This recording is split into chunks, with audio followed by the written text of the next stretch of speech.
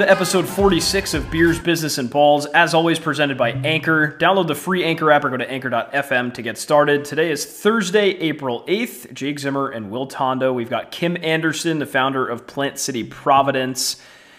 We've taken a little hiatus for a couple of weeks, just some guests shuffling around and trying to figure out what we're going to run, and we've got a couple of good ones stocked up now, and we are ready for a nice conversation with Kim. Yeah, no, Kim Anderson was great. If you are from the Rhode Island area or New England as a whole, you probably have heard of Plant City, plant-based restaurant, kind of like an Eataly. They have a few different eating establishments within the umbrella building downtown Providence, and it's a fun time. She was a great interview, talks about her business strategy, the reasons to go plant-based or even just to try it, and the growth that she's going to have in the near future. It's some exciting stuff. But yeah, it's been a few weeks. A lot has happened. I mean, if you're under a rock, you probably might have noticed that Baylor won the national championship. Baseball is back. The Masters is this week. A lot of great stuff. But we're back. A lot of great guests in the near future. I mean, we're talking from beer owners and craft beer locations. Maybe some live interviews there again. Hell yeah! Bringing back some familiar faces for our 1-year anniversary that's coming up next week or the week after. Yes. We still haven't figured that out. It's April. April 2020 was a year ago, and now we're at 1 year of the BBB podcast. And some more business news and some sports personalities, a lot of great people, and we hope you enjoy those conversations. Yeah, for sure. We really haven't figured out how we've been in business for a year. It's been 51 weeks. Yeah. Isn't that nuts? 51 weeks. We've pretty damn close to 52 episodes, too, which is really cool. This is 46. You got to figure a couple of weeks we fell behind. All things considered, I mean, it's been a hell of a run, and we've got a fun little bonanza for our year anniversary. And as we prepare for 1 full year of beer reviews, might as well make it our 46th beer review here. So go ahead. All right, so in honor for baseball being back, I drank this past weekend the Blue Point Brewing Company's Pinstripe Pilsner. It's coated in Yankee pinstripes, of course. It was kind of just an ode to the season returning, and I'm happy for baseball to be back. I am not a Pilsner guy, to be completely honest. I just think it lacks a lot of taste. It's very light. There's a lot of more craft beer selections that you're going with, but you know what? Ode to the Yankees. We'll cheers off to that. So the Pinstripe Pilsner, the description they have, just some Pilsner malt and Mosaic hops. The bright golden Pilsner is crisp, clean, and balanced with a hint of lime. I mean, all of those are true. I'm not going to bash a Pilsner because of my own personal palate preferences. That's a little tongue twist. But 3.25 for me. Blue Point has a great selection of stuff. I really enjoy their toasted lager. It's like one of their staple beers. You can get a draft pretty much anywhere in Long Island and New York. And Yankee Stadium. I mean, they're a proud partner with the Yanks as well. So 3.25, but baseball's back. The Yankees are back. So is the Pinstripe Pilsner. Have you had Pinstripe Pilsner at Yankee Stadium? Oh, of course. I've had it. Actually, I don't know that I have. I think I've just had toasted lager there. And very good. It's like a very good beer to drink on a hot day where you're out at the stadium. Yeah, I mean, that's a Pilsner in general. Right. Yeah. Yeah. I'm just going to say, for those that obviously can't see us, we'll just stopped talking and just looked at me. No, because we're doing, we're recording these shows on our schedule, and people are just like, let's go get dinner. I guess it's dinner time. It's dinner time. I mean, it's 5:49 on a Wednesday night. So it's time whatever. For dinner. Yeah. But yeah, what are you drinking? Well, are you asking the? Yeah. Well, I try to deal with this. You deal with dinner. Yeah, I'll get anything, mind you. So say whatever you want. We went to Revival. We have talked about Revival constantly on this show. They just opened up a place a couple of blocks away from where we live, which is nice. And walked in. It was you, Paige, and our friend Zach and myself. We walked, having a little Sunday in Providence. Went to the distillery, Industrial Spirits Company, by the way. It's incredible.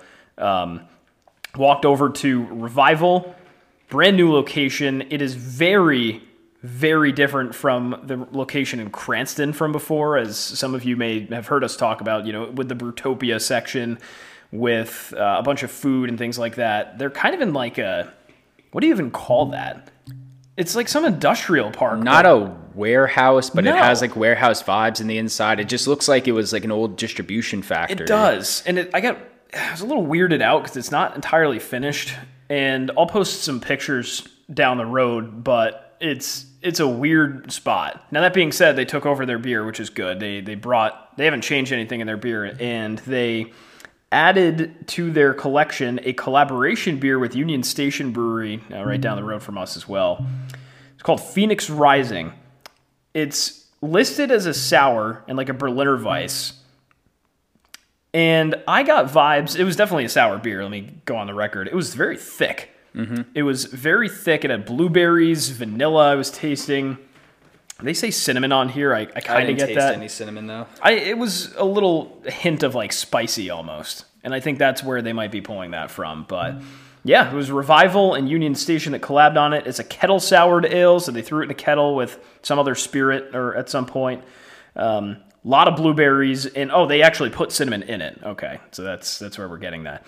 Crisp and bright, effervescent, as they say on Untappd. Tastes like blueberry jam, blueberry creamsicle, blueberry cobbler, and everything blueberry. Ironically enough, I didn't even taste that much blueberry. I thought it was just fruity and thick, which honestly, great dessert sour beer. I gave it a 4. I enjoyed drinking it. That's one of my favorite beers from Revival to drink. So I loved it. What was their original beer that they had? That's like the pink one. Pinky Swear, probably. Yeah, I think it was like an off version or a secondary version of Pinky Swear. Maybe they just used Pinky Swear Yeah. and brewed it with whatever the fuck Union Station wanted to. That's what I think they did. But, I mean, they're still in the introductory phases of this new location. No food yet. The menu, though, did look like a lot of gluten-free, dairy-free options, which is polar opposite of what they had my at God, Brutopia. yeah. I mean, like, hands like up. mac and cheese and Brutopia shit. was one of the best, foods at a craft brewery in the entire state, like, hands down. They had some really great stuff. Kind of reminded me of a lot of, like, Chomp or Federal Hill Tap House. Yeah. So it'll be interesting to see. I hope they, can open up soon and start brewing again, because they just had whatever they had in cans and a couple small selections, because they usually have like 20 or 30 beers in their portfolio. Yeah, they do. Very sour based. Yep, and they were selling Hammer for $2. That's, listen, whatever's your cup of tea, that's fine. I'm not going to a brewery to get Hammer, which HAMR, it's got the little shark tank on it, or the shark fin on it, and it's not that great. It's a light Pilsner. It's like, maybe 3 max, I'd say. I don't know. It's $2. Like, if you're going to a brewery and you are getting beer because it's $2, then maybe back up. Yeah, but it'll be interesting to see. That's our expensive taste, though. That's it for beer. We just bottled our stout, and it's not going to be ready for a bit, so who knows? I've been told the longer you let it sit in the bottle, the better it tastes, so maybe it'll be a perfect, like, cold day in October we break that shit out. Yeah, so exciting stuff there. We have some more beer brewing up. We have our special collaboration, which will be dropped sometime next week, and we'll give more information with that, so stay tuned. And if you have anything you want us to try and just expand House Brewing Company, let us know. Yes, sir. All right, business. Kim Anderson of Plant City has been all over the place in terms of businesses and ideas and general success. Now her latest project is Plant City. For those of you that don't know what Plant City is, I've actually never been to Plant City. I'll go on Very record. good. Very good. It is very good. The reviews are all very consistent.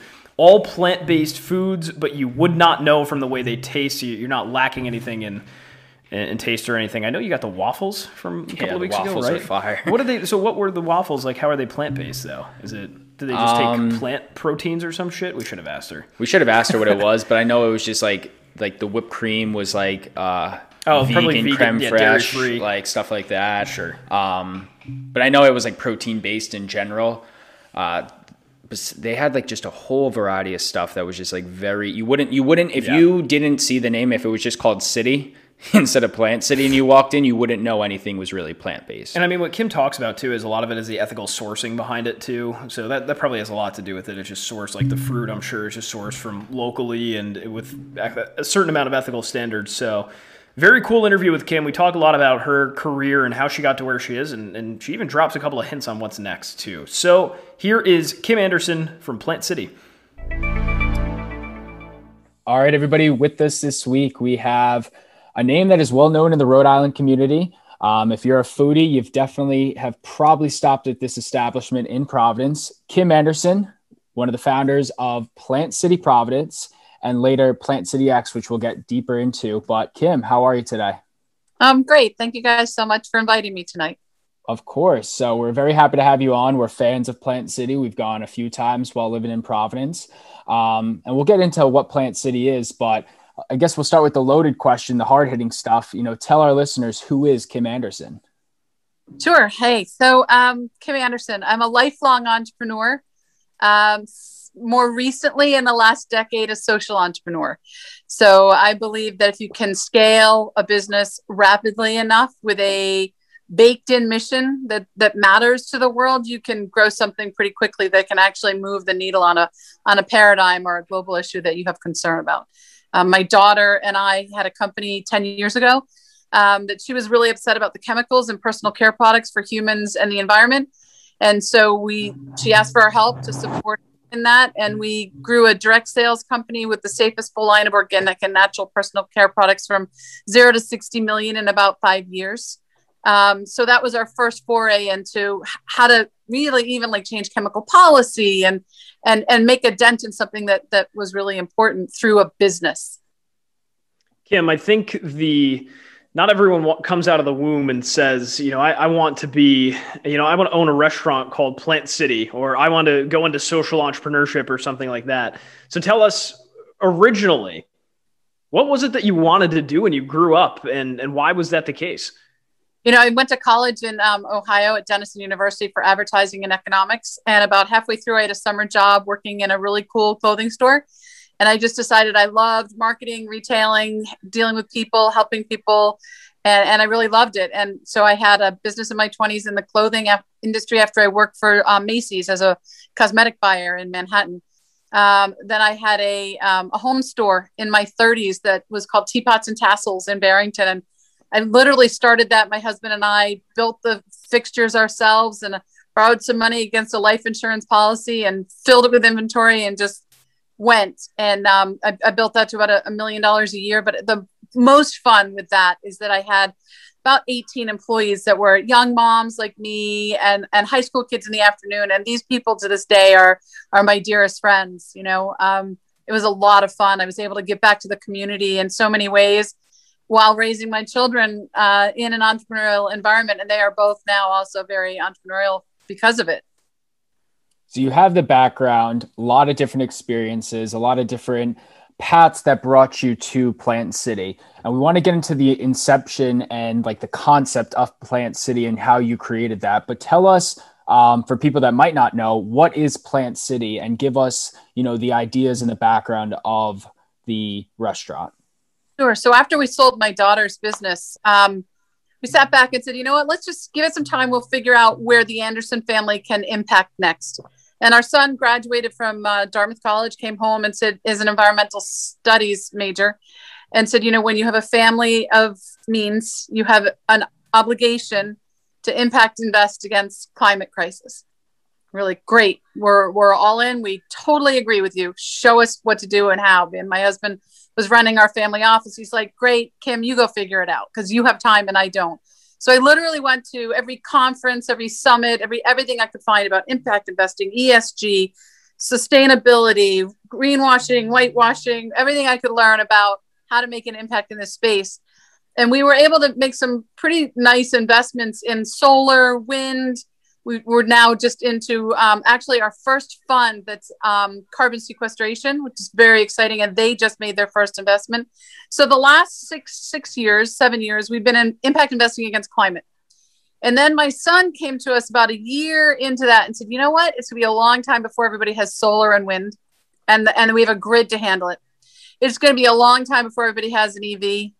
Okay, that we're going to move in that direction, but we don't have time. We must reduce these climate numbers now.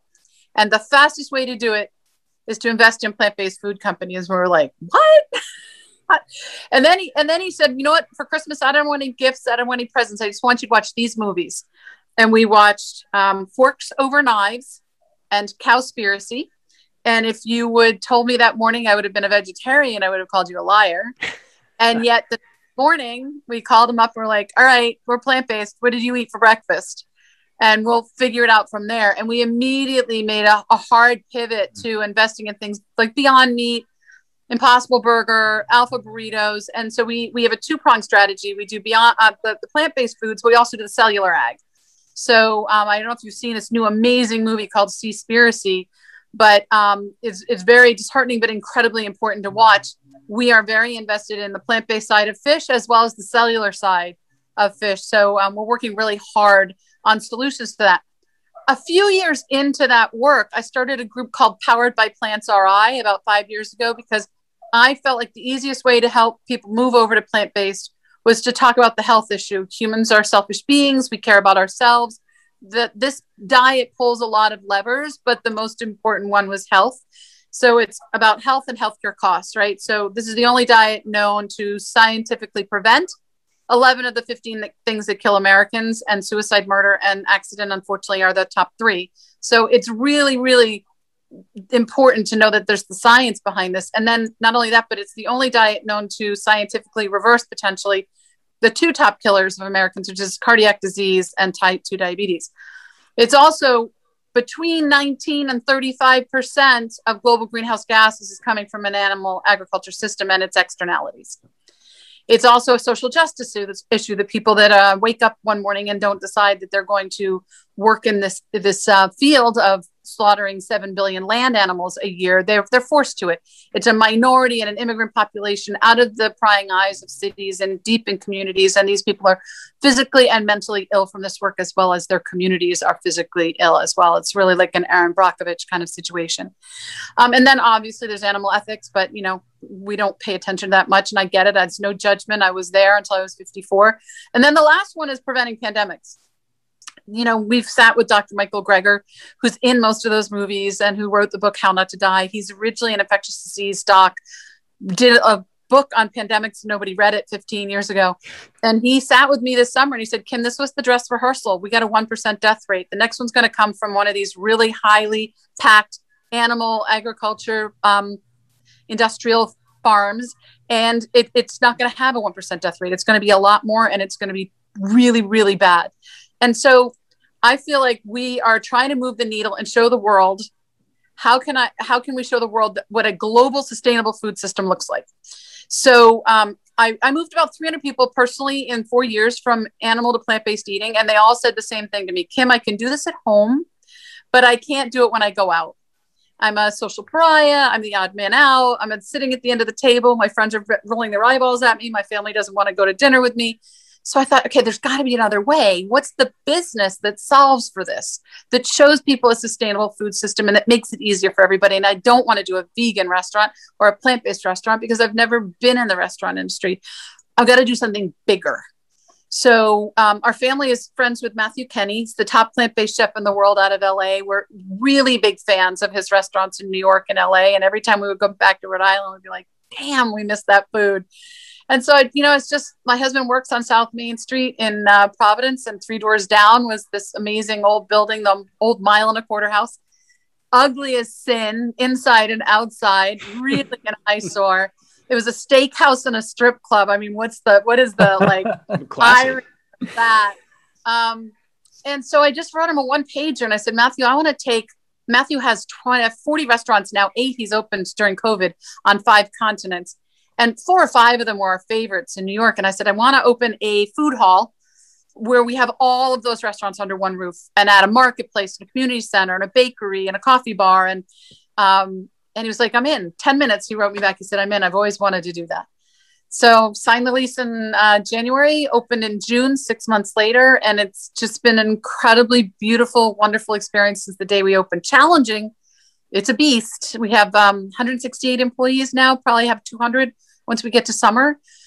But just absolutely beautiful. 80% of our guests are not plant-based. They just heard we had great food and they wanted to check it out. And we know once they come once, they're coming back. So we are making a difference on that impact, the impact on carbon and grain and water, because a plant-based diet is just so less intensive on the environment and on those situations. So that's kind of the story of how I got from there to here. It was loaded for sure, and you made a bunch of great points. One of which is the challenges. We'll come back to that, at some point in our conversation here. Since you've opened, your proof is in the metrics of the guests that you've served. As of recently, you've served over 700,000 guests. As Correct. Far as running a business, that's incredible. What is it about Plant City that you think is just that's driving the success behind it? Is it the messaging that you were speaking of? Is it the social atmosphere? How is this brand differentiating itself from really any other? So I knew that that had to have at least three things. The food had to be awesome, but I already knew that. I was a fan. The environment had to be really cool. Well, lucky I'm a designer. I was an interior designer for 15 years. And even though this building was ugly as sin on the inside, a lot of white paint can make a big difference. And the patio was really cool. And then you have to have servers and people working with you who really want to be there, right? We've all been to restaurants where the server doesn't really care that you're there or not, or at a counter where they really don't want you to be there. And we had to do the opposite of that. If you're going to drive forward with a mission, and that's baked into who you are and why you're doing what you're doing, you damn well better be really good at it. And we try so hard at that. Are we perfect at it? No. This is a really challenging business. Do we try really hard? Yes, damn straight, every single day. We've got great managers, our chefs, our line cooks, right down to our bussers and our drivers.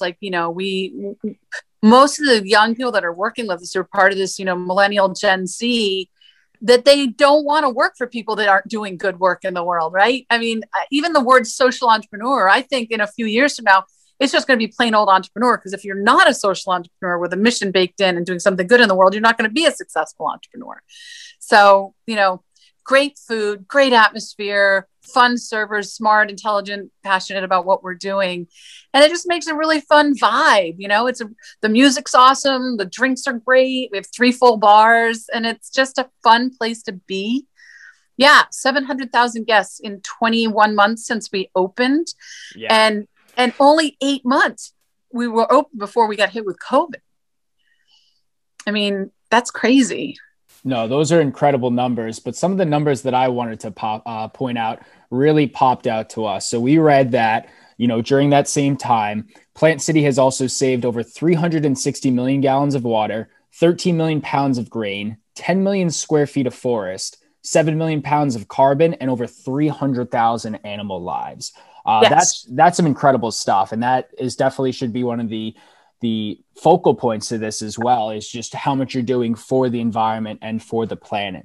So how have you managed that, and what actions have you taken to achieve those numbers? There's this really cool thing online called the vegan calculator, and you put in how many years or days or months you've been in a plant-based, and I use the word plant-based instead of vegan because unfortunately there's some polarizing feelings about the word vegan, and vegan is really how you live your whole life. Plant-based is how you eat.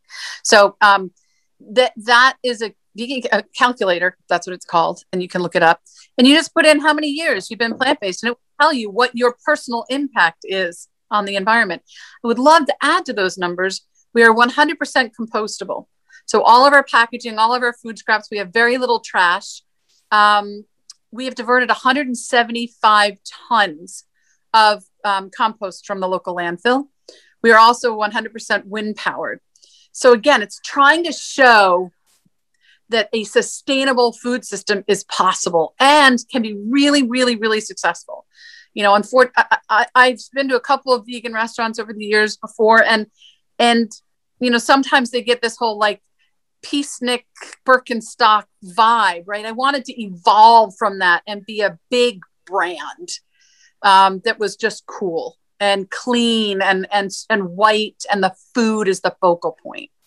We're also 100% palm oil free. That's a hard stop no for me and our family. And we're 100% certified kosher. So we are the only certified kosher food hall outside of Israel. Wow. Wow, that's incredible stuff. Yeah. Kim, I think it's... And we are we're the world's largest vegan restaurant in Providence, Rhode Island. Go figure, right? I did see that. Yes, the world's largest. If I handed you guys a business plan 2 years ago that said I'm going to open up a 15,000 square foot plant-based restaurant where there's no foot traffic and no parking, you would have thought I'd lost my mind. And in Providence too, not even in like a metro area like Boston, New York. Do you know what the second largest is if you guys are claiming the first? I don't. I think one in Dubai is around 11 or 12, and there's one in San Francisco that's opening that's around 11 or 12. That makes sense. Interesting stuff. I think when there's an organization or a brand that's doing the things that you are, it's easy to say, that look at them, they're doing so great. They're doing all these different, large scale projects to become more sustainable, treat the planet a little bit better. If we were to take that and scale it way down and, the people that say, oh, I can't change the world. I'm just one person. I can't contribute to these causes. It's just me. What advice do you have for that one person with small changes that they can start to do in their everyday lives to feel that way? I think if people just lean into plant-based and try some really good food, they'll see that it's delicious and it's healthy and they feel good and they're sleeping better and their mood is better. And yes, they're making a difference for the planet. And it does seem overwhelming, but if we could reduce 50% of the meat of 50% of the population of the world, right, it would have a dramatic effect on climate, regardless of who we find in the White House and Paris Accords and all of that. We can change those numbers on our own. And that's why I invest in things like Beyond Meat, right? Only companies that can rapidly scale and move millions of people away from animal proteins. It's this easy. If China's rising middle class decided tomorrow that they wanted to eat 9 ounces of beef, which is the average meat, which is what the average American eats daily, we'd be screwed. It's plain and simple. And we would need 5.5 more planets. We don't have 5.5 more planets. And honestly, they will have the money to strip every forest and every rainforest to get the grazing land and to create the feed. And we won't be able to do anything about it, as well as the bees. And you can obviously understand that from the movie Seaspiracy, Yes, I actually, I saw on your LinkedIn you were talking about Seaspiracy, and I watched it last night. Really? Definitely put a whole new perspective on the fishing industry, how people eat fish. Like that was just something that I've heard of, fork over knife. I've heard of, the ones that focus on the cows and the beef and that meat industry, but never saw the ethics side of the fish. And it really made you think differently of it. And I remember watching Whale Wars all those years ago as a kid, and they touched upon it in the documentary, but the whole industry as a whole, that was something that was eye-opening. It is eye-opening. And that's the thing that I'm finding, right? There's a new movie out a year ago called The Game Changers. It's a James Cameron, Arnold Schwarzenegger film. It's supposedly the most downloaded documentary of all time. And it's fun. It's interesting. It's looking at a plant-based diet from the athletic perspective, the performance, recuperation, and general health and longevity. I mean, look at Tom Brady, right? He's going to play until he's 45. I wouldn't bet against him. And who else is doing that, right? I've got people from the Providence Bruins, the Providence Friars, the New England Patriots coming regularly because these guys and women that are athletes, they know this. Like the science is settled. They know this. So how do we get that word out to everybody else? Right? How do we and it's the movies, it's the documentaries. I did movie nights when I first learned about this because I have this thing in me that says, if you have valuable information, you have an obligation to share it with people. And so I did movie nights every other week for like 6 months, and I would invite 200 of my closest friends and 15 would show up, but 15 a week starts adding up, right? That's how I got my 300 people that I helped move to this. And it's funny, a woman I just spoke with today, because I'm about to sign my 3rd lease. She was the woman who did the inspection on my first location. And I called her today and she goes, Kim, I had surgery. I was so sick and I'm on your plant-based diet. I've watched all your movies and I feel so much better. Like I planted that seed in her 3 years ago, but it took her getting sick for it to start germinating. But okay, I'll take it. I'll take it. It's the small changes, little by little. We want to actually touch upon now the future of Plant City. You just mentioned a third lease, so would love to hear what the future of Plant City looks like. Sure. It's been exciting because a lot of people have expressed interest in Plant City and expanding that. Originally, I thought I wanted to do that. I have now come to my senses and realized I do not want to be at this stage of my life the brain damage of building more plant cities. It is a challenge every single day. It really is hard. It's 5 restaurants under one roof, right? You can only imagine what that's like and the amount of people that we have and the amount of spinning plates and moving wheels. So I thought in the summer, and we are still working with a lot of people, like this guy's coming up from Miami next week. He wants to build a plant city in Miami. I'm like, great, you build it. We'll give you all the how to and take a small royalty. Great, build it. I'm not going to be running them anymore. It's just too hard. A group in Manhattan wants us to build one in Hudson Yards. So there's a lot of opportunity there. But I wanted to really rapidly scale. And this summer, when I was going into the fall with COVID, I was thinking, we're going to get killed. It's going to be really hard to survive. It's going to cost a lot of money to survive. And I'm not going to be able to keep all these employees. But what can I do? Like, what could I do to pandemic proof, especially after Dr. Greger told me this isn't going to be the last one? How do you pandemic proof your business? And the more I read about the QSRs, quick serve restaurant industry, the ones with the drive-throughs are killing it. Like killing it. They went up during the pandemic. They didn't go down. And that's even without any counter service or indoor service. It's just out the door. And our curbside drive-by is, we have our own app. And literally, if you sit there at lunch, they just like 5, 6 cars pulling up, pulling out, the food comes out. We've got like a drive-through in the front of Plant City right now. So I'm like, that's really what we need to do. And I found our second location, our first PCX, Plant City X for extra special or extreme. If SpaceX can do it, we can do, right? Yeah, fair enough. That's a very good point. I got the idea in the fall. I found the location. We opened 3 months later after signing the lease in January. And it's been wonderfully successful. I mean, the first day, the line was a half mile down the highway.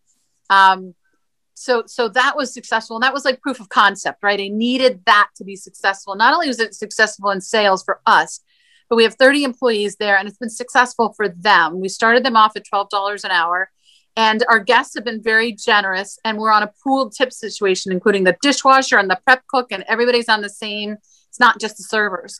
And they're walking away with, $18, $19, $20 an hour. And that's really great pay for a young person who's getting their start in life and also getting a tremendous skill set of just how to handle people and how to solve problems and all of that. So the template worked. And the goal is now I'm going to be opening up a second Plant City X in Warwick, I hope. Signed an LOI, letter of intent, tomorrow morning that I get their signed copy back. We'll inspect and then hopefully open that one in 3 months. Can't tell you right now where it is, but I'd love to come back and be the first to tell you and invite you to join us for the private opening. But this one is going to be a little bit different because I'm moving to a franchise model. Because I've spent the last 3 months since I opened or came close to opening Newport, driving around New England saying, this can't be hard. I'm going to find restaurants with drive-thrus, with places where there's 30,000 or more traffic in good demographic areas, and I'll just build a lot of these. 3 months later, nothing. I mean, the one in Warwick, I got lucky because somebody else was going to be taking it and they dropped out of the hunt and my broker called me and said, this one is live again. There was nothing. And it was so frustrating. I said, you know what, we got to pivot again, right? I feel like I pivoted so much during COVID. I feel like I've drowned myself into the ground. But that's what you have to do to be an entrepreneur, right? 2 steps forward, 1 step sideways. And when that sideways goes, you turn around and follow it. And so we're working with it. We hired a guy who's a global franchise specialist. He built out Mary Maid and some other companies. And we're working through the paperwork and the legal work of setting up all the documents and everything like that. And I'm hoping that in 3 or 4 weeks, we'll be able to go live and say, who wants to franchise with us? And I'll by then have hopefully this one almost open and we'll have 2 sets of numbers to share with people. But the cool thing is that, okay, it cost me $550,000, $600,000 to retrofit a Papa Gino's in between a Taco Bell and a Burger King down in Middletown, that had been empty for 2 years. And I love that whole retread old projects. But the bottom line of these restaurants is so successful that you can probably pay that back in 1.5 years, and then it's a cash cow. So if this is something you believe in, I believe that we will have a lot of people coming to us, and we will have our choice of who we want to open our first Plant City X's regionally, New England, New York, and then nationally. And we've had people, approaching us from all over the globe wanting to do this. That is very exciting, and we love a private opening, so we will take you up on that when the time comes. Before we wrap up here, Kim, we know you do a lot of work in the social entrepreneurship space, but you're also on the board of Social Enterprise Greenhouse in downtown Providence. I was a Changemaker Fellow in 2017. I definitely can appreciate the work they do. So, and you kind of already touched on the importance of social entrepreneurship, but I would more gear this question to simply, what advice do you have for people that are starting any business in today's society? And if you could tell us a little bit about your work with Everhope Capital too, in that regard. Sure. So Social Enterprise Greenhouse, actually, Kelly Ramirez is amazing. She came and had coffee with me one day when we had Ava's business, and she told me I was a social entrepreneur. I mean, what's that? I didn't know what the term was, right? I just knew I was using a business to change an issue. And she invited me to learn more, and I joined the board. I've been there for, 5 years. Absolutely love this organization. We put hundreds and hundreds of businesses through the accelerators. We've opened now in South Providence and Pawtucket and Newport, like the street fronts where people are that need to learn how to start a business. And they are all socially responsible businesses and entrepreneurs, right? So there's just so many different things. And one of the things I love is I met this kid, Billy. He was a Brown student, and he was a wrestler, and he took wrestling programs to inner city kids, and now he's in 400 high schools. I mean, it's like starting something small that can scale and can make a difference. It's in the secret sauce of Social Enterprise Greenhouses. We have 300 or 400 mentors like me in the community that have had success in an area that they want to help slingshot these businesses. So, go find them on social media, go zoom in on one of their pitch nights. You'll be amazed at it's so encouraging. These businesses that people are starting that really make a difference and matter, and nonprofits as well, are really tremendously exciting. So Everhope Capital. So I told you we have a family office. It's called Everwatch Capital. And not everybody in the family office is an impact investor. So the Anderson family pulled our immediate families some funds out to create Everhope Capital. And Everhope is the arm that we do the impact investing for climate, specifically solar, renewable, carbon sequestration, battery storage, that kind of thing, and plant-based foods. We also have a foundation through Everhope where we support things like the Good Food Institute, Mercy for Animals, PCRM, Physicians Committee for Responsible Medicine, the people that are moving the needle on the policy side. And the coolest thing that we support that I'm totally in love with is this lawsuit of 20 some odd young kids called Juliana versus the US government. And as children under 18 that cannot vote, they have the legal right to sue the government, because that's the only way that they can pursue life, liberty, and the pursuit of happiness. And they are trying to show that climate crisis is hurting their pursuit of life, liberty, and happiness. And if they win this suit, they actually have parameters and real hard numbers that they will be forced to stick to, which would be, it's a moonshot, but if it works, it'll be the best money we ever spent. Wow. Great stuff all around. Kim, we really appreciate your time appreciate the time you're giving us talking about all of your endeavors, Plant City, how people should consider plant-based diets, and, just going green as a whole. Before we let you go, one little fun question. Give us your go-to order at the current main flagship store, Plant City. What are your go-tos that everyone should keep an eye out on the menu? And let's please include a drink too, because that's definitely going to be some popular. All right. So in Newburger on the first floor, I can never have anything else other than the chicken sandwich. It's unbelievable. And I once brought an old boyfriend to Plant City to have lunch. And he goes, this place is really cool, but I'd never eat tofu. And I'm like, hey, idiot, you're eating tofu and it's good. Whoever had.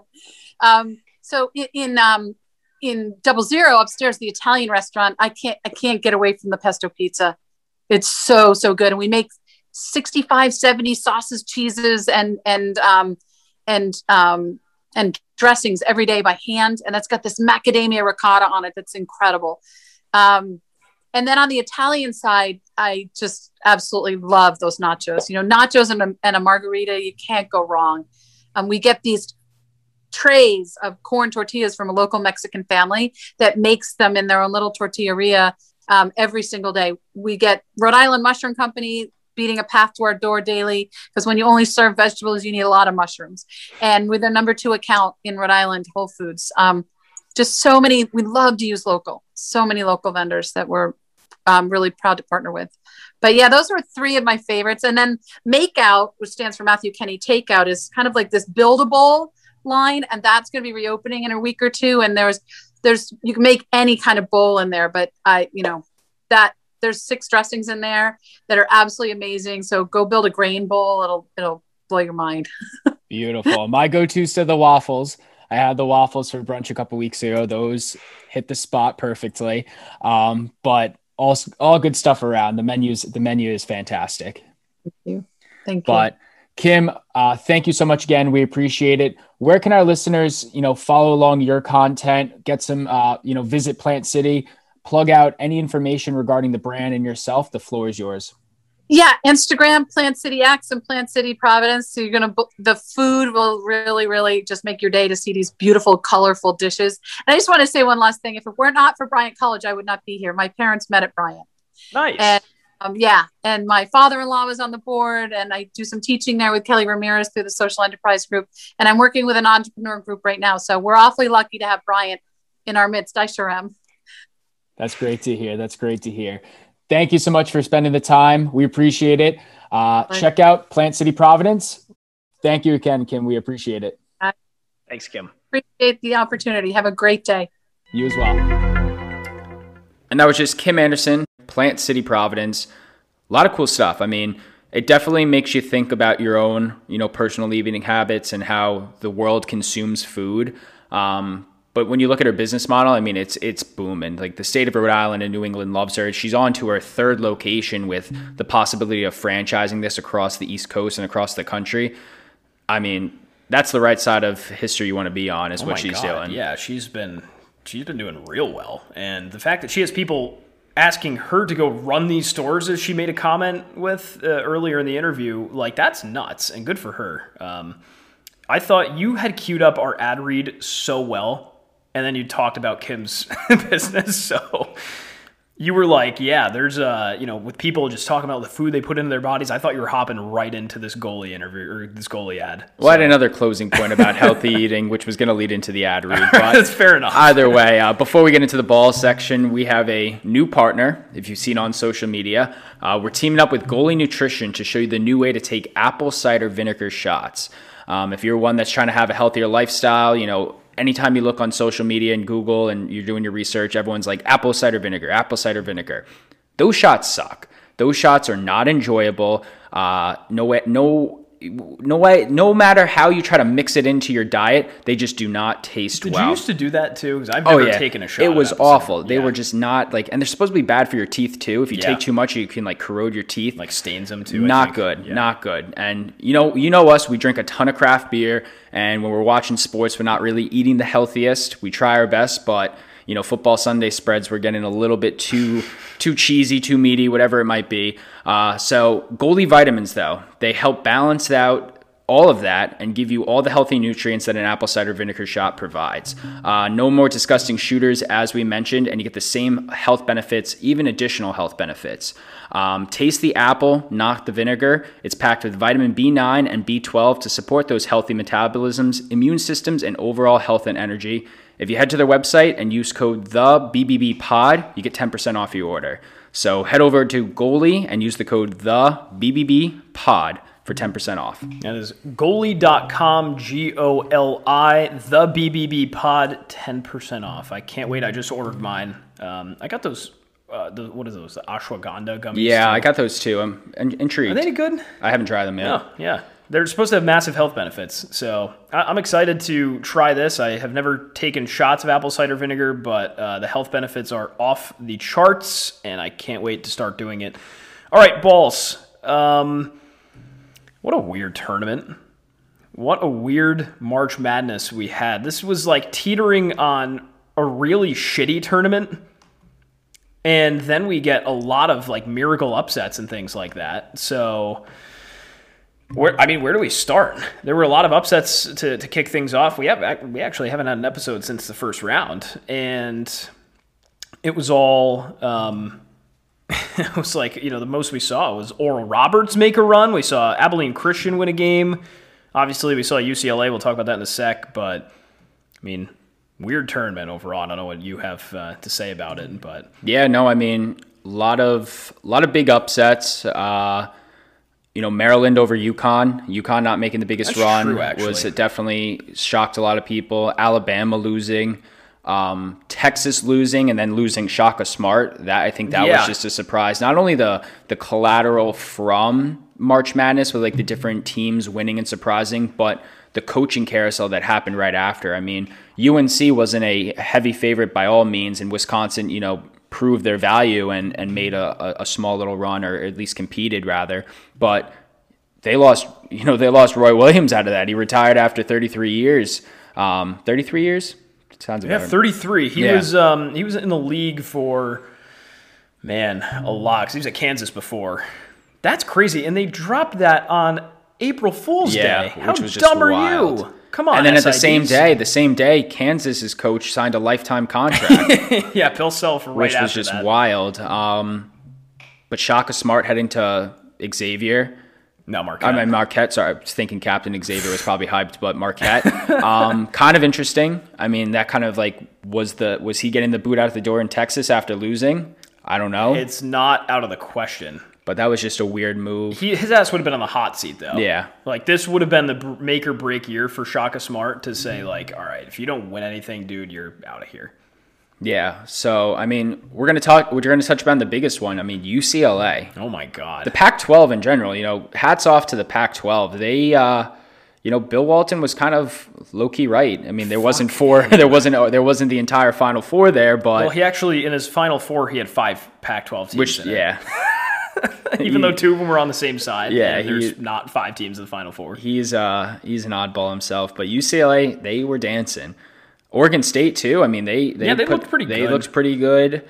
I will say that UCLA, like, they were definitely the most surprising team for me of this entire thing. I mean, you had their point guard, Tiger Campbell, the dude with the, do you even call them dreadlocks? I don't know what they are, but just the raggedy ass hair. Balling, absolutely balling. He's facilitating the offense. He's making shots. He's dishing it off really well. This dude was committed to DePaul at one point. That's fucking embarrassing. But also, on the flip side, that's really good for him because he just went and showed out on the biggest stage there was. And he's like, screw DePaul, screw the Big East. I can go make a name for myself in the Pac-12. And it took a wild buzzer beater to knock him off. Yeah, I mean, I thought, when they tied up the game with like 10 seconds left or whatever it was, I'm like, okay, they can go into double overtime. Do I expect them to win in double overtime? Probably not. It wasn't even 10 seconds. It was like 3. Well, no. By the time he got the ball after they scored, there was 3 seconds left. Yeah. And that's when Suggs hit the game winner. But that they also just did not put any pressure on him. I know. It's like, at least if you foul him, like he may go 2 for 2 at the line, but 1 or 2, you still win the game. Yeah, you're not. It's a weird line because you're not supposed to even come close to him, really. But at the same token, it's like, I mean, it wasn't a half court shot, but like he was touching the logo. Oh my God! So, and that's a shot. My point was going to be that Suggs practices that shot. Yeah, his eyes lit up and goes, "Oh my God! I make this every day in practice. Like I can do this right now." He knew it. He knew it offhand. Isn't that nuts? I mean, it didn't really help the next later that week. Yeah, whopped on Monday night. Yeah, that was just. I knew after Baylor, triumphed over Houston that they were going to cover the 5-point spread. I had that, I had I had the double-double result, but having Baylor up at half, Gonzaga winning. Oh. That was just embarrassing for Gonzaga. That was a non-competitive game. Non-competitive, and all right, you can still have the argument that they're one of the best college teams ever. I don't care anymore because it's like you did not have that undefeated season and you did not keep it any but close in the final game where it mattered the most. Yeah, I agree. Like if they lost by 3 or 5 or even a buzzer beater that they just provided to UCLA, hats off to Baylor. Like that was a good showing on both teams, but Baylor just had the luck of the draw there. They were at one point losing by 25 points. Like that's just unacceptable for the historic season you had.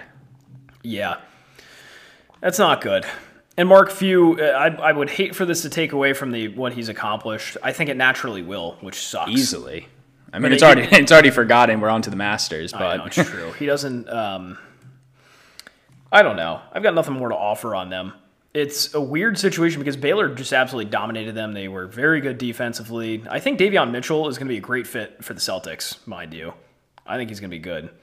He has no relation to Donovan Spider? Mitchell, No, right? I don't think so. I just saw Donovan Mitchell wearing his jersey and was making fun of him. He's like, "Oh boy, you're small. This is a small jersey," but I wasn't sure if there was any relation. I don't think so. That would be the first I heard. Maybe I'm the one living under a rock. I don't really know. But is that your biggest surprise team to make a run, UCLA, or do you have anything else? I mean, Oregon had some flashes. They upset Iowa. That was that was an interesting one. And that was interesting because you can't. I guess you can call them a surprise team, but they had their first game canceled. They won a no contest. They won 1-0 against VCU. Yeah. Michigan going as far.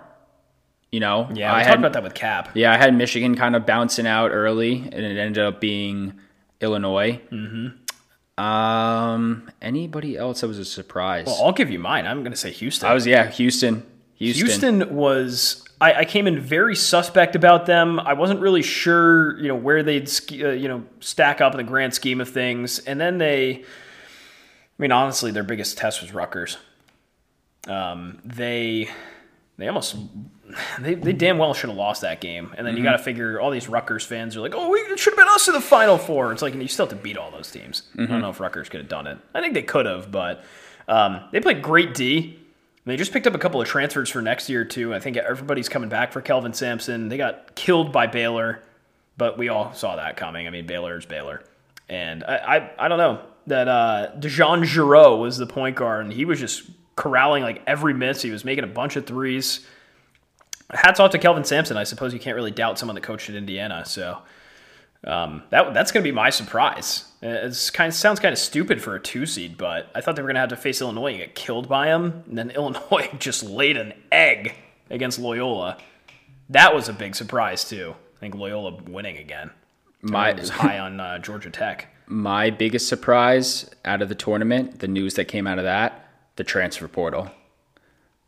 I think this was a very just hot transfer portal in general. Yeah. And St. John's, a tournament team. Oh, God. Not a tournament team.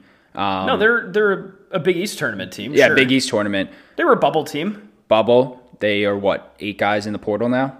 Yeah, that's what I was reacting, to. That's 8 guys? Oh, my God. It's 8. Yeah. Like, that's tough. That is tough. Mm-hmm. It's very tough. I don't know what they're going to do. They have 2 starters coming back. One potentially might not be. He might get drafted. Julian Champagny. He might get drafted. I don't know. A lot of stuff going on in the Big East, too. That's for another day, maybe when Fanta comes back on. Baseball's back. How about that? Full season, fans in the stadium, full capacity in Texas. Wild. 25% pretty much anywhere else.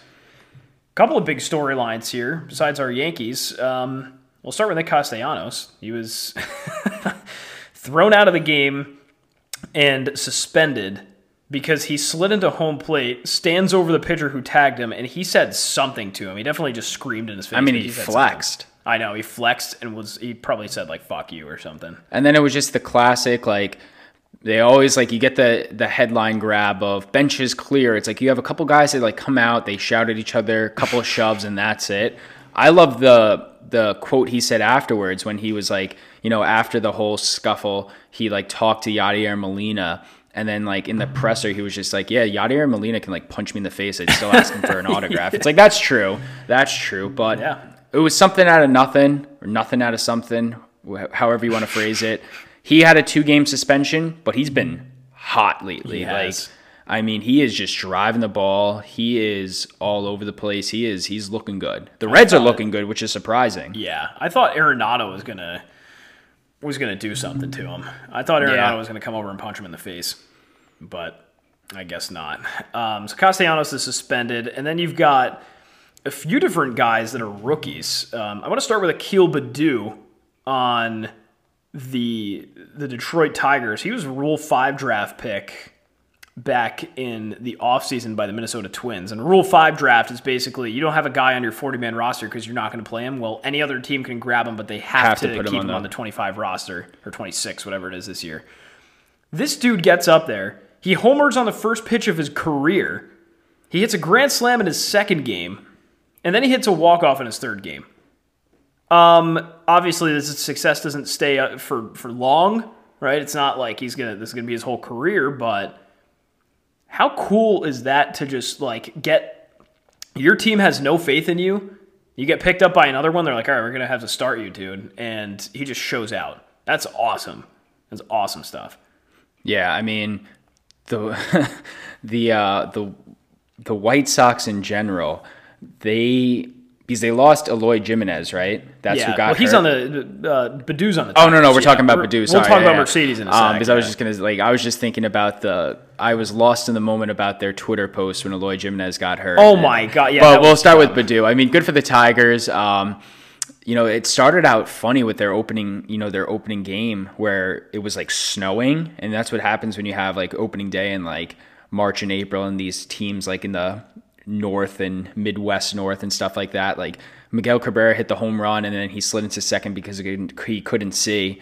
And I feel bad for Miguel Cabrera because I was like, I want him to have the chance to like compete somewhere. But, young guys like him are, providing that like, hey, driving him out. The Tigers could, and again, way too early, but they could make a run.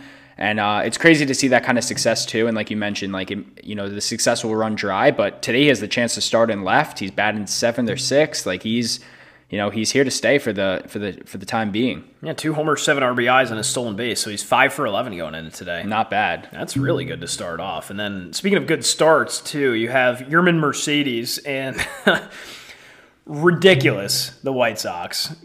They all line out for team pictures, or excuse me, they all line up. The opening day lineup. Right, it was the opening day lineup, and when somebody dies that's important, they take their jersey out, they take their cleats out, and they, honor them, maybe a moment of silence, maybe something nice for the player. They took Eloy Jimenez's cleats, his jersey. They signed all over it, like messages. Signed it, and they brought him out and said, gone but not forgotten, basically. How dumb. He's not dead. For those that don't know, he tore his pectoral muscle. He's going to be out. He's going to be out in a couple months. He's probably like in the dugout while they're doing this. It was just embarrassing, and it's just like he's not dead. All the White Sox people that are just like, we're the best team in the AL, and we have this improved team, young talent, great pitching, yada yada yada. It's like that is a stupid move. I'm sorry, but.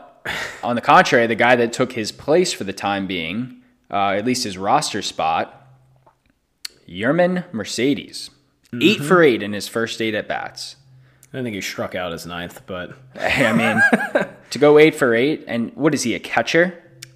What the hell does he play? I have a feeling he is an outfielder, but I am not sure. No, he's a catcher, DH, and he can play first, too. So, I mean, pretty much they have a second coming of Yasmin Grandal. Say Yasmin Grandal? Yasmani Grandal? Same shit. Either way, the White Sox, I mean, young kid that's just making an absolute name for himself, starting off incredibly hot. It'll be interesting to see how long he can keep this up, but, first go around, good for him. Yeah, and really cool stuff for Mercedes too. He's 28 years old. He was signed for $20,000 back in March 2011 for the Dominican League, and he worked his ass off. He really did. He got so much better, and And he's here. And if he's got anything to say about it, he's going to stay. You hit the ball really well. That's your token, especially in the AL where there's a DH spot, a little bit more flexibility to move around. This really cool stuff from the White Sox. I just hope that he doesn't tear his pectoral muscle and die like Jimenez supposedly did. I literally did so many double takes. I was like, Jimenez dead? Yeah, it was crazy. Die? It was crazy. And speaking of the DH spot, Nelson Cruz, 40 years old, absolutely hammering the ball. What is he doing? I haven't even seen. Well, he's back with the Twins. Yeah. Oh, I know that, but is he doing well? He hit like a grand slam, another walk-off home run. No. He's been incredible. What is it? Oh my God, he's hitting 538. Yeah, 538 with 3 home runs, 7 hits, 13 at-bats. 7 for 13, that's nuts. Like 40 years old, the guy's still kicking it. He's almost a 2,000 OPS. Guy's kicking it. He is. And I've never liked him for some reason. I really don't know. I don't know. Hey, he's a fountain of youth. That guy really doesn't get hurt. No, and you look at his stats, he just keeps getting better. Yeah. He goes from 256 in 2018 to 311 in 2019 and 303 in 2020. And now he's in 538 to start the year. It's insane. I hate that so much. But you got to figure he's up there. Yeah, he's got 420 homers. I mean, active, that's got to be top 5. Actually, I think he might be the MLB's leading active, home run person. Or maybe actually Pujols. So it's Pujols, Cabrera, and Nelson Cruz, and then Robbie Cano, and then Jay Bruce right after. Brucey. Speaking of Jay Bruce, the New York Yankees, that's our team. We got to talk about them. We got to spend the minutes. Interesting couple of moves lately. First of all, Luke Voigt's hurt, the starting first baseman. So you got Jay Bruce, the Cincinnati Reds and former New York Met first baseman and outfielder. Big boy, first of all. I did not realize he's that big. Oh, yeah. He's going to be the starting first baseman now. Hit a nice homer on Tuesday. Thought that was pretty cool. But Jay Bruce, he's going to be hitting 7th and starting. Yeah, no, I mean, as long as he can produce, I'm happy about it. A couple weeks prior to the season, I wrote out a quick blog to see who the final 4 spots were going to be for the roster in terms of Mike Tauchman, Tyler Wade, Jay Bruce, and Derek Dietrich. 3 out of the 4 ended up making it with Luke Voigt being hurt. They kept Tauchman because he was out of options, so it was either trade him or release him, and that guy would have been snatched up immediately. And he offers great speed. He's actually playing a little first base too, which is very interesting, keeps his versatility. But Jay Bruce, I mean, he has a place in the team for now, and then Derek Dietrich is going to be in the alternative site. That's what he's at right now. He could still get picked up by another team, but the Yankees kind of have a plan for him per se. But then all of a sudden, yesterday, they traded for Ruffin Odor from the Rangers. Yeah, Rougned Odor, yep. What the fuck? I was shocked. I mean, second baseman, lefty bat, most well-known for the delivering punch to Jose Bautista a few years back. It was actually in his goodbye graphic with the Rangers. He got traded for a pair of prospects. One of them was Stowers, I believe his last name was. Yeah, Josh is either Stowers or Stowers. He's a good outfielder. But he was part of the trade for Sonny Gray. Yep. But the Yankees are not paying any of his contract. It's 2 years, $27 million left. I don't know. I don't know where he fits. I mean, it gives that lefty bat, but he's had a nosedive of production offensively. He's a solid defender, so I guess you can say he can be, that backup second baseman if now we move DJ to first and Gio can play short. I don't know who is going to get moved on the team to make that happen. Like, my guess right now, it has to be Tyler Wade because it's like, yeah, fuck him. But then again, though, it's like that means Gio has to be the backup shortstop or DJ, and Jay Bruce needs to stay healthy, and a lot of things need to happen for like Odor to even be a part of this team. Yeah. The first move was to DFA Tyro Estrada, which is kind of shitty because he's been. I get it. I mean, he's been part of this process, and now every year you see him at least for 50 at bats. He comes up and plays a few games. So I don't know what's going on, but it could be the second coming of Odor, according to Cashman. I mean, he finds these guys like Gio, Luke Voigt, Mike Tauchman, and rejuvenates their careers, even though they're a little bit younger. It'll be It'd be quite interesting. Well, how do you like the theory that the Yankees just needed a tough guy?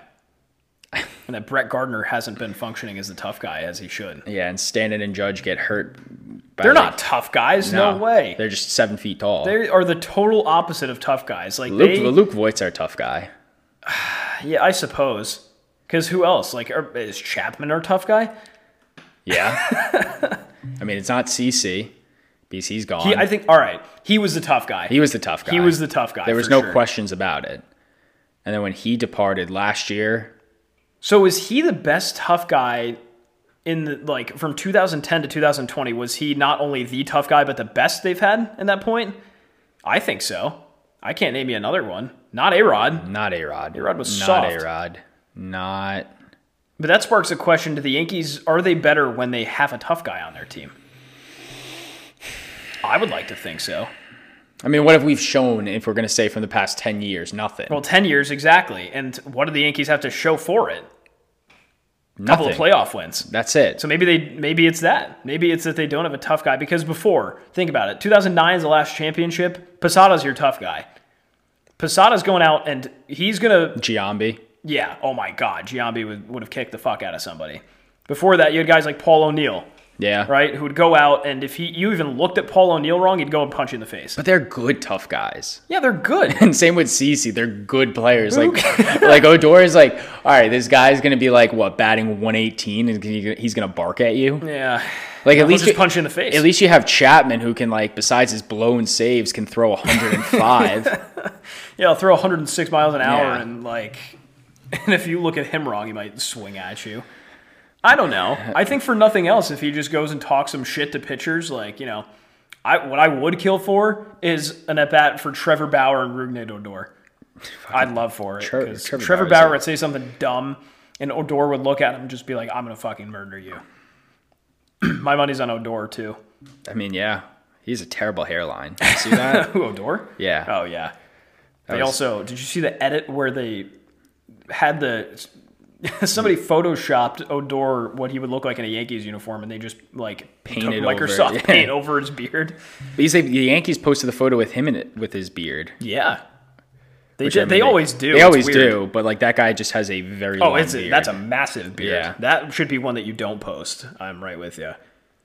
I mean, other news in the Yankees, Garrett Cole looked hot. He did. He looked really good on Tuesday night. 13 strikeouts for him. I mean, Aaron Judge, hopefully he's healthy. I don't know. Him and Giancarlo are just playing the let's sit out game, according to our skipper Aaron Boone, who's just like, oh yeah, these guys need rest. It's like we are 5 days into the season. Yeah. We are 5 days into the season. No one played at spring training. He's lying. What is this rest? He's been lying. What is this fucking rest? I have no doubt that he's lying somehow. I'm going to put it on the record now. Yankees don't make the World Series. I'm done with Boone. That's fine. I'm done. There's people that are already done with Boone. And they're not out of pocket by saying that. Joe Girardi wins one game, gives a shit about his players, fights for his players. Oh, no, not Joe. Stop. I'm just saying, he wins one World Series. He's one game away from the World Series after the Astros cheating, and he got the can. And we have Aaron Boone, who just lies about the health of these guys and hasn't had anything to show for it. All right, 2 100-win seasons, and you make the playoffs last year. You lose to all the guys that go to the World Series. What are we doing here? I get it. I definitely get it. Just frustrating. It is just frustrating. The window is now, especially when you're going to have, now we're going to have to start paying guys like Judge, Glaber, Luke Voigt, Gio, Gary. We're not going to have this team for much longer. And we're not going to, if you're not going to spend the money and go over the tax threshold, something needs to happen. I agree.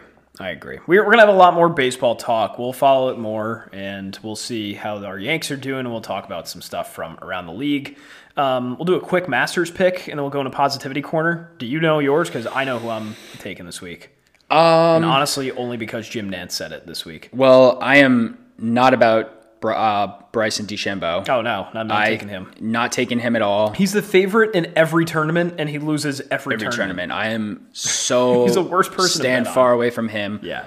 I was originally thinking Brooks, but now he has a surgically repaired knee. Yeah, what's up with him? Is he going to play? He's going to play, but he literally can't bend certain directions. Yeah, and this is Augusta's not the course that you can have a bum knee. You can't mail it in. I think my safe pick would be Dustin Johnson repeating. Okay. I like that. I think a bet that I'm going to make is I'm all on the Jordan Spieth Oh comeback yeah, tour. that's mine. Yep. And I want this on the record because I'm about it. Max Homa at like plus 8,000 is my dark horse. Oh, that is a major dark horse. Plus 8,000, I'm all about that. He is plus 8,000. Well, at that point, I'll just give my dark horse for Phil. Yeah, but what's like? He's also plus 8,000. Yeah, I mean, I always throw in like a couple dollars for the guys like that because it's like if they hit like yeah, $5 to win 4,000. Yep. I think my favorite is Jordan Spieth. He's playing great golf. He just won that tournament last week, too. I think if there was a time that he's going to go back-to-back, it's right now, honestly. Take me back to 2016 where he was doing that all the time. But that's why I kind of like Dustin Johnson because it's I do like DJ. He's like we're not talking a year ago. Like he won the Masters, November, December, a few months ago. 4 months ago. Like that's like he's still in that form, still in that pedigree. That's another tough course to do that on, though. You can't go like that, right? You can't win 2 Masters in a row. And if you do, I mean, I don't know how many people have done that. Probably just Tiger, honestly. That's like the only thing that I can think of. Dark horse. I know that I just said Phil. I am not confident in that whatsoever. So give me shit. I don't know what I want. Maybe Patrick Cantlay is the dark horse. I saw him make his amateur debut in Connecticut way back. Love the way he played. He was doing really well. He was like going to be one of the only amateurs to even place at the end of the Travelers Championship. And he had a decent year last year. It was he had some pretty good, I guess, outings. I think in Masters he might have done well too. So I don't know. That's my long-winded answer saying I'm taking Spieth, and I'm pretty confident here. Do we have Positivity Corner? So out of New York City, we have a teen who's making bow ties for shelter dogs to help them look spiffy and get adopted. I love it already. So, I mean, that's fun. Darius Brown and his sister, Deja, they taught each other how to sew at a young age. And they started sewing some things, some clothes, some random stuff. And then one day they noticed that there was a high influx on dogs not being adopted, which is just a terrible reality that's happening every day. So when he learned about this, that dogs are homeless at a animal shelter, he wanted to create bow ties for them to help them look spiffy, like a job interview, to help them get adopted. So he is working with New York City's ASPCA and creating these bow ties for the dogs. And I'm just looking at the pictures now. I mean, like, I want to adopt all of them. Like, this is just the cutest thing. In honor of National Dog Day 2, that was a couple weeks ago, he's been doing that. And now he's sewn over 600 bow ties for rescue animals, and he's even doing it in Washington, D.C. and 8 other states as well. So he's been doing incredible stuff, trying to help the influx of adopting dogs and making that more of a pressing issue that people should, they always say like adopt, don't buy, help out the dogs that are at those shelters. And I love the idea. Spiff them up. Spiff them off. So I wonder if so they just like, that's like when the parents come to adopt them and they're just kind of scouting them out, right? Or like the pictures before when like they're posting like. Yeah, like a pet finder or something. Yeah. That's pretty sweet. I'm ready to buy a few of them. Dogs or bow ties? Well, I was going to say dogs, but I mean, I suppose a bow tie works too. That's all we have for this week. That was episode 46. Again, goalie.com. Use code THEBBBPOD. We're going to give you 10% off your order of apple cider vinegar gummies. That's all for this week. Join us next week for our 1-year celebration. Thanks for everybody that's sticking by. That's Will and I'm Jake. So long. Take it easy.